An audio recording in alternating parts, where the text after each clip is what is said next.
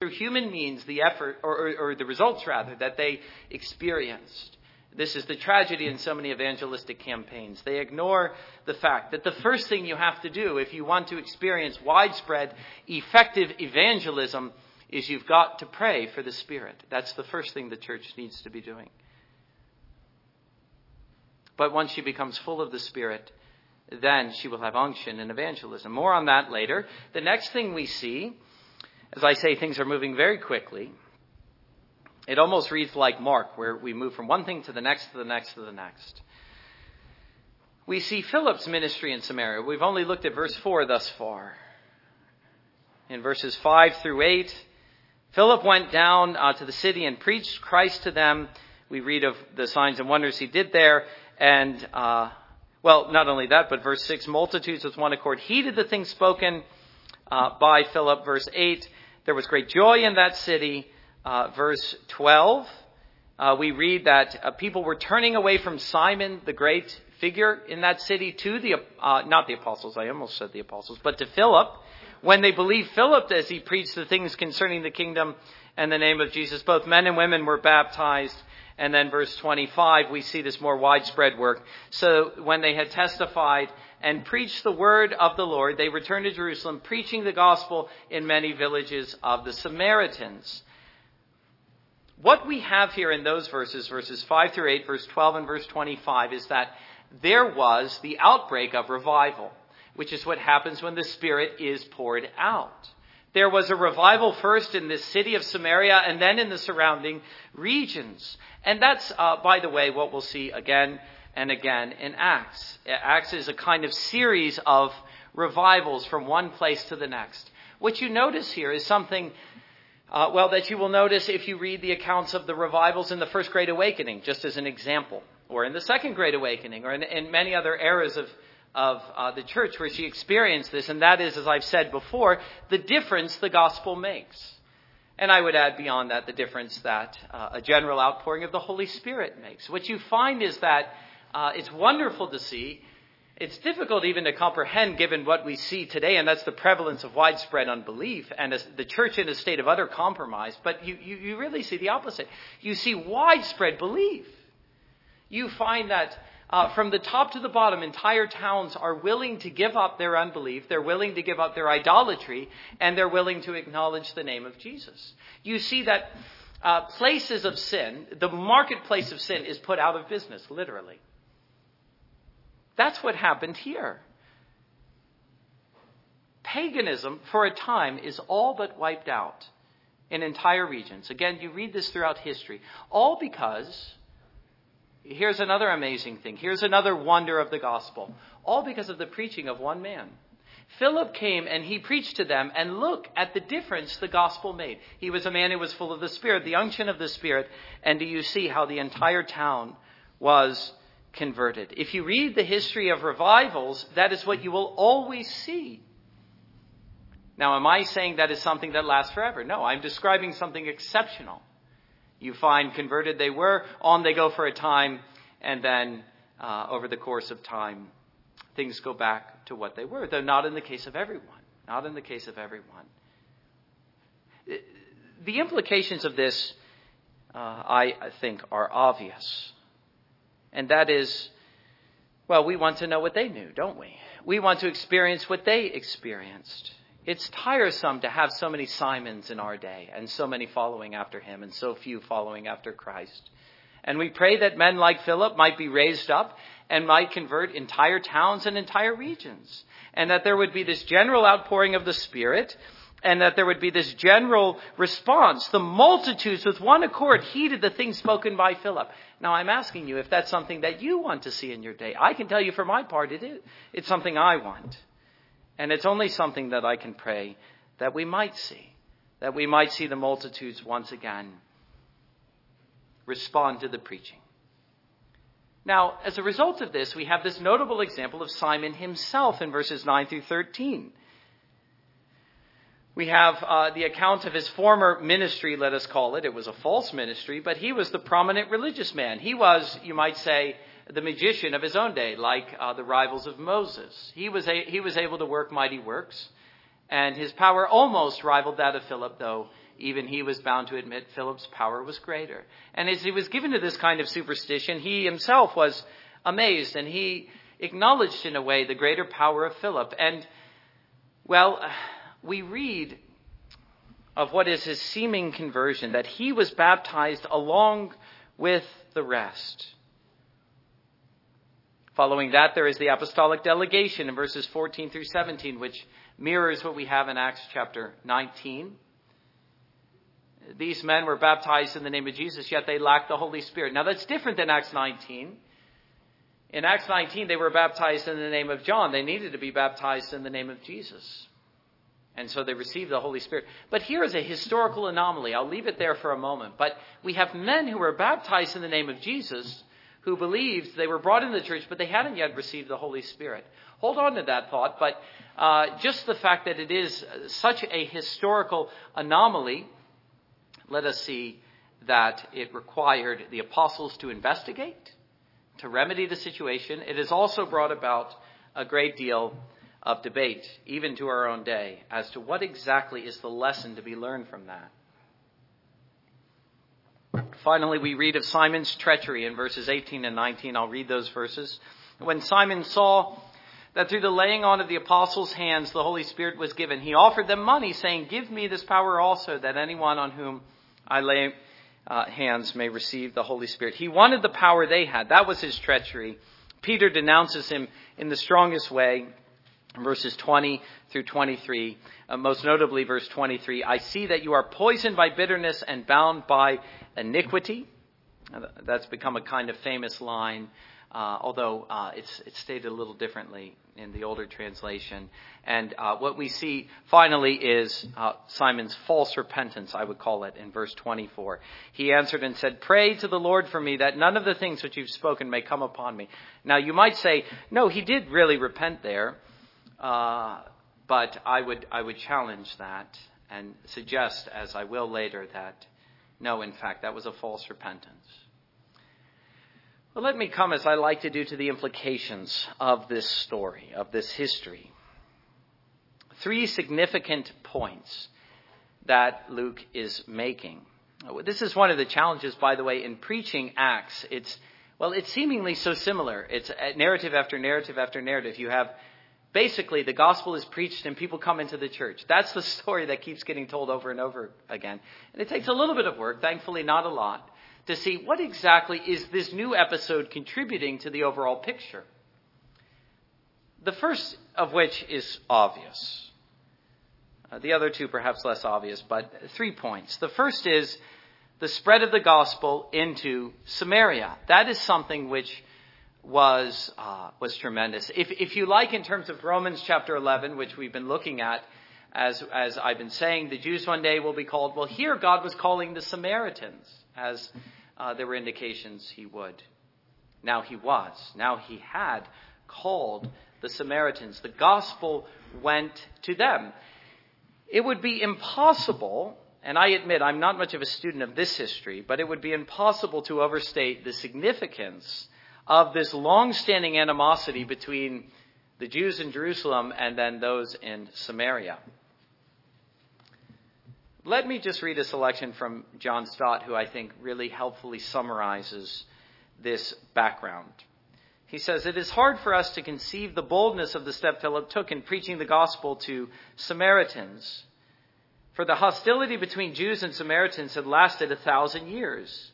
It began with the breakup of the monarchy in the 10th century BC, when the 10 tribes defected, making Samaria their capital, and only 2 tribes remained loyal to Jerusalem. It became steadily worse when Samaria was captured by Assyria in 722 BC. Thousands of its inhabitants were deported, and the country was repopulated by foreigners. In the 6th century BC, when the Jews returned to their land, they refused the help of the Samaritans in the rebuilding of the temple. Not till the 4th century BC, however, did the Samaritan schism harden with the building of their rival temple on Mount Gerizim. and their reputation of all the Old Testament scripture, their repudiation rather of the Old Testament scripture except the Pentateuch. The Samaritans were despised by the Jews as hybrids in both race and religion, as both heretics and schismatics. John summed up the situation in his statement that Jews do not associate with Samaritans.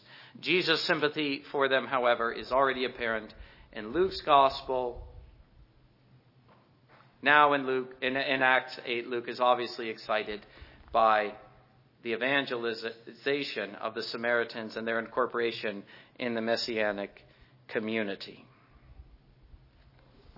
There is the long-standing animosity, 1,000 years, at least according to Stott. And yet here we find that these people, these outcasts we could call them, were being called. They were being grafted in, again, to use the language of Romans chapter 11. And we are to appreciate the redemptive historical significance of this. This is something that was occurring by God's own design and purpose. Jesus himself states his design for the gospel in this way.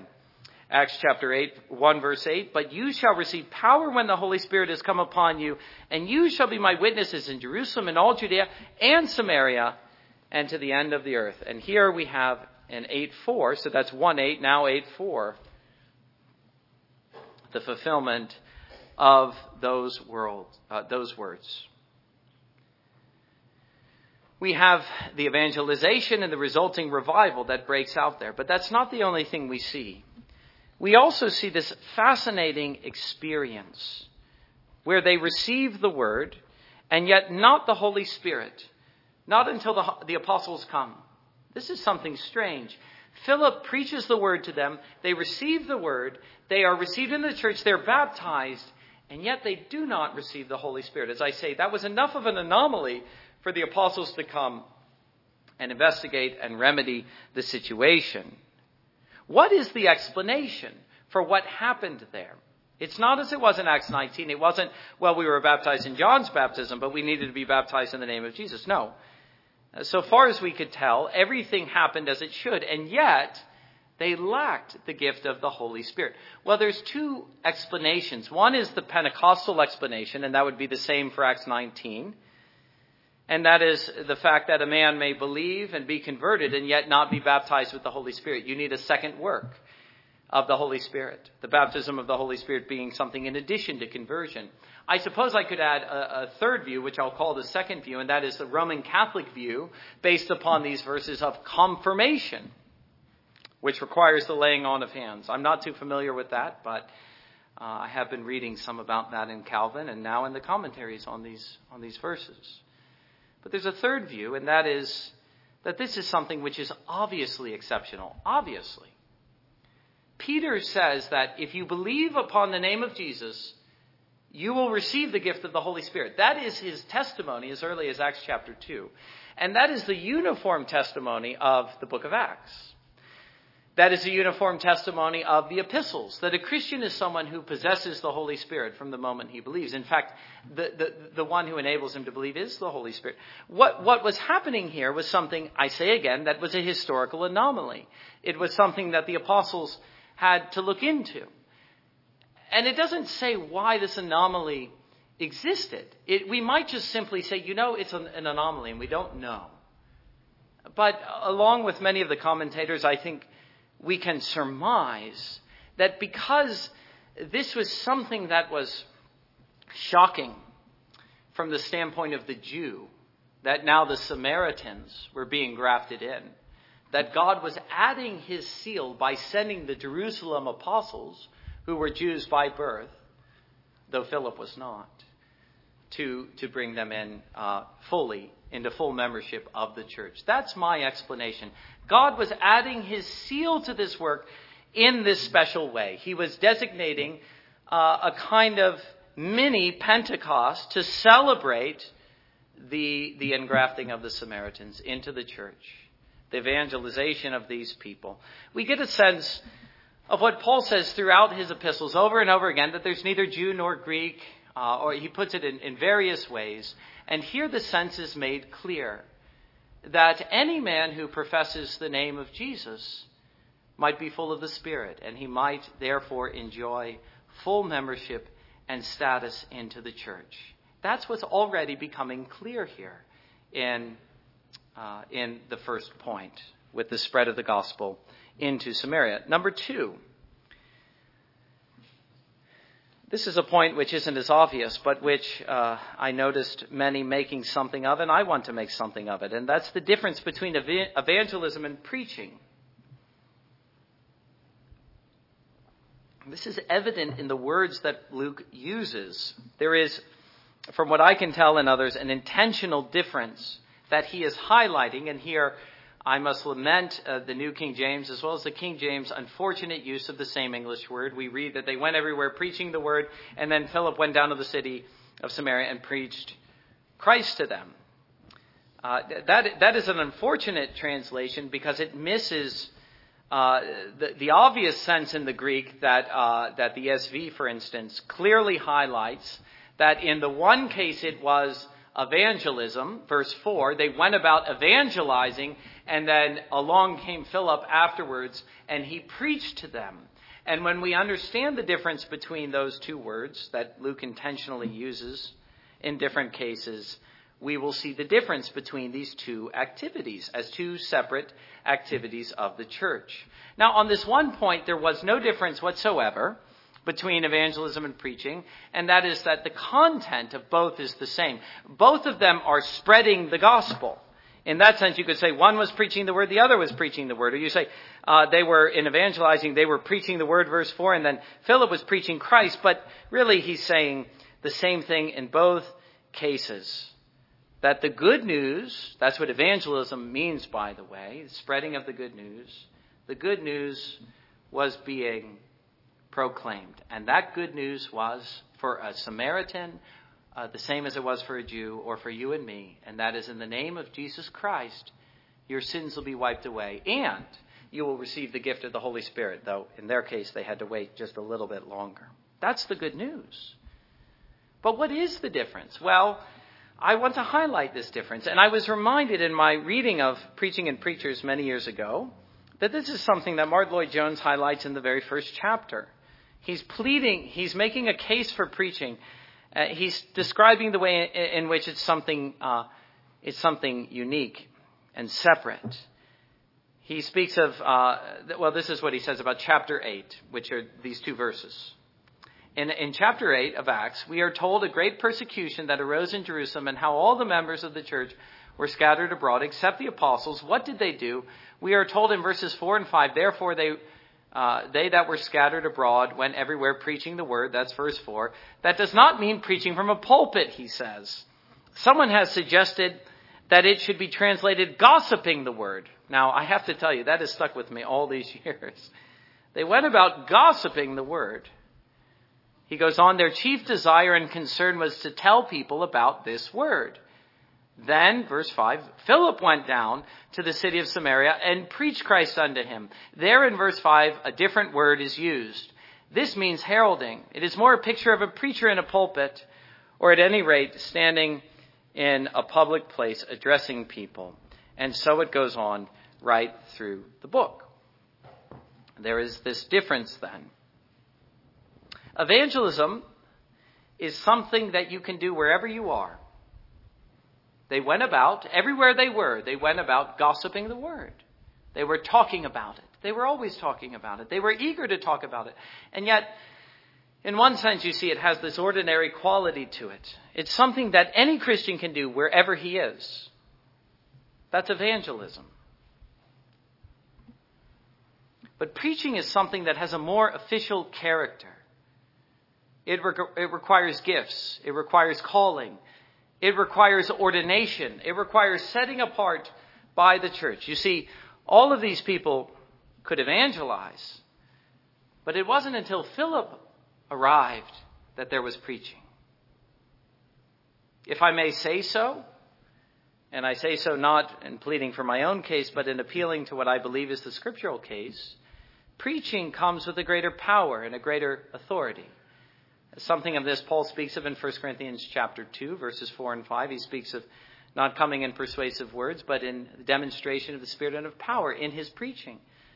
There's a real power in the preaching, a power to convert, a power to convict. This is what Paul was telling Timothy to do in 2 Timothy 4, preach the word. This is what Paul refers to in Romans chapter 10. He says, how will they believe unless they have someone to preach to them? And how will they preach unless they're sent? Well, you see, faith comes by hearing, and hearing by the word of Christ, he says. You need someone to preach to you. You need the preaching. And when the preaching occurs, well, then faith occurs. But how does preaching occur? It occurs when a man is sent. It has this official, authorized nature. And that is why it wasn't until Philip was there that revival broke out. And that's also why not anyone can preach. In fact, just today I heard someone say, when I was converted, I started preaching. I thought, well, I think that's based upon these two verses. I think we're a little bit confused there. Let's get our categories right. The layman evangelizes, the minister preaches, though the content is the same. The difference is also seen in the act itself. While evangelism has a more ordinary character to it, the evangelist being the ordinary Christian, the preacher is a herald. Now, I've been saying evangelism means spreading of the word, or the good news, spreading the good news. But this word that he uses for preaching in verse 5 has the sense of proclamation or heralding. And so he is to herald or proclaim the message. And obviously, that fact will be reflected in the act itself. May I humbly suggest that perhaps the state of preaching is today as it is because people have forgotten what preaching is. Men have ceased to herald or to proclaim the word. And that is obviously something more than ordinary conversation. It's something more than evangelism. Something in a different category. The difference between these two things, talking the word and preaching the word, you see, both are powerful, both are effective. The Spirit uses both, but there is a difference. It's a difference, let me say, that is evident often in the same man. I'm suggesting that sometimes I hope I can say that I'm preaching, and sometimes, I'm just talking. You see, I'm just talking the word, but other times I'm preaching the word. Only a minister can preach, but I'm actually suggesting that there are times when he isn't preaching, he's just talking. And if you read the works of preachers such as Lloyd Jones and others, you'll find that they're often reflecting upon this. There's something mysterious about this. How is it that I can describe what preaching is? When is it that I am aware? I as the generic Christian self, which includes you along with me. When are we made aware that preaching has occurred? Well, I would quote John Murray, paraphrasing what he says, and I don't know of a better description than this. He says, I don't know how to tell you what preaching is, but I know it when I hear it. That's my answer. We know it when we've experienced it. Or Lloyd Jones would say something like, well, it's when a man gives me a sense of God, when through his preaching he's brought me into the presence of God. There was something of God in his message. That's how I know it was preaching. No, I'm not saying you can't have that in evangelism. Don't misunderstand me. I'm simply trying to describe what makes preaching preaching. And this is something, again, which you cannot manufacture. It's not something that's automatic. There are those who say, well, if a man is authorized, then when he stands up, he's always preaching. But I'm not so sure about that. There is something special about preaching. We know it when we've experienced it, and the results will speak for themselves. The nature of preaching, if I could put it like this, all has to do with the nature of the Word of God. The Word of God is powerful, it's effective, it's dynamic. It's meant to be preached. Its power is meant to be unleashed in the power of the Spirit through the preaching. And when that power is unleashed, it will be known. The Word of God is meant to be preached. It is not enough, I'm saying, to sit in your room and read the Bible. It's not even enough to evangelize. It's got to be preached. And when it is, then as I say, the results will speak for themselves. Nations, kings, men and women, multitudes, in God's own timing, will be turned to Christ. And the key point here, bringing these two things together then, I've been pleading for preaching, and so I still do. But I say at the same time, the world desperately needs both. Not preaching only, but preaching and evangelism. The world needs preaching. Start there. Though the church seems to have forgotten what preaching is. And is there anything that so describes the church as she is, and even the world as she is? It's because the world is, or the church has ceased to preach. But what I'm saying is, if she begins to preach again, then just you wait and see what will happen. We should look for preaching. We should pray for preaching. And we should expect great things through the preaching. But the world also needs evangelism. The church is meant to do both. Christians are meant to gossip the word. That's a provocative way of putting it, but I'm going to keep saying it. It's useful. The Christian is meant to be gossiping the word wherever he is. And that's the amazing thing about evangelism, is that anyone can do it anywhere. And look at what happens when that occurs. Now, I will admit, for all my pleading over the years for preaching, even this evening, a lack of balance on this point. And I'm not alone in this. There has been a decided lack of balance in favor of preaching. Well, in some sense, that is scriptural. But in another sense, it's wrong never to speak of evangelism. I suppose if anything holds me back, it's just the sense that, again, you can't manufacture these things. How do you accomplish evangelism? Well, it's impossible until the Spirit is poured out. But once he's poured out, well, then evangelism is more or less inevitable. But one of my happy discoveries, just to share with you, and I have shared it with you again and again, is aside from having met over the last year or two so many good preachers in the OPC, is I've also met a good deal of evangelists. And in many ways, I have to say that encourages me more than anything else. Yes, indeed, there are evangelists in the OPC, and may there be more and more. Let me come to the last point. And that is the difference between true and counterfeit conversion, which is obvious in the case of Simon. So we have the difference. It's a happy difference between evangelism and preaching, but here's an unhappy difference, and it's between the true and the counterfeit. This is something that is common. It's something that always happens in the case of revival. In fact, if you read in the First Great Awakening, again, you have this general conversion, or so it would seem, of entire towns, and then only with time it becomes clear who was really converted and who wasn't. Well, who was converted, even in those cases, is a great deal many more than in the ordinary case of the church, though we discover, sadly, with time, that many we thought were converted were not. And Luke, in his own way, is highlighting that phenomenon here, though in this case it happened very quickly.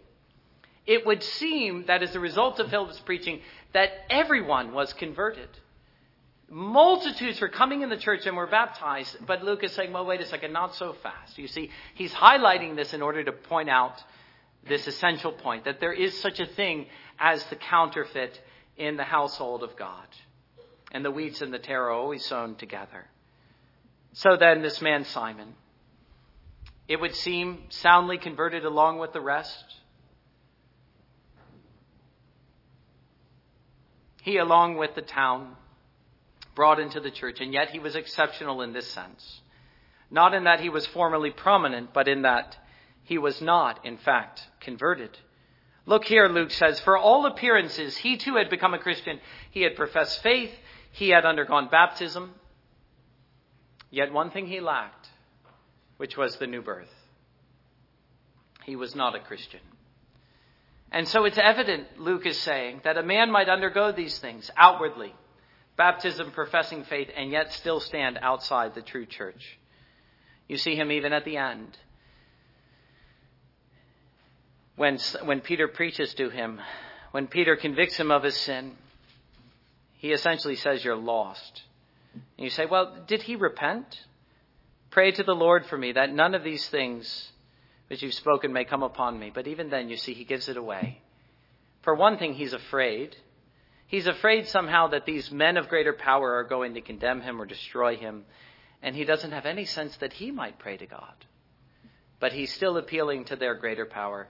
He had no sense of the new birth or of the power of the kingdom of God, which is inward always.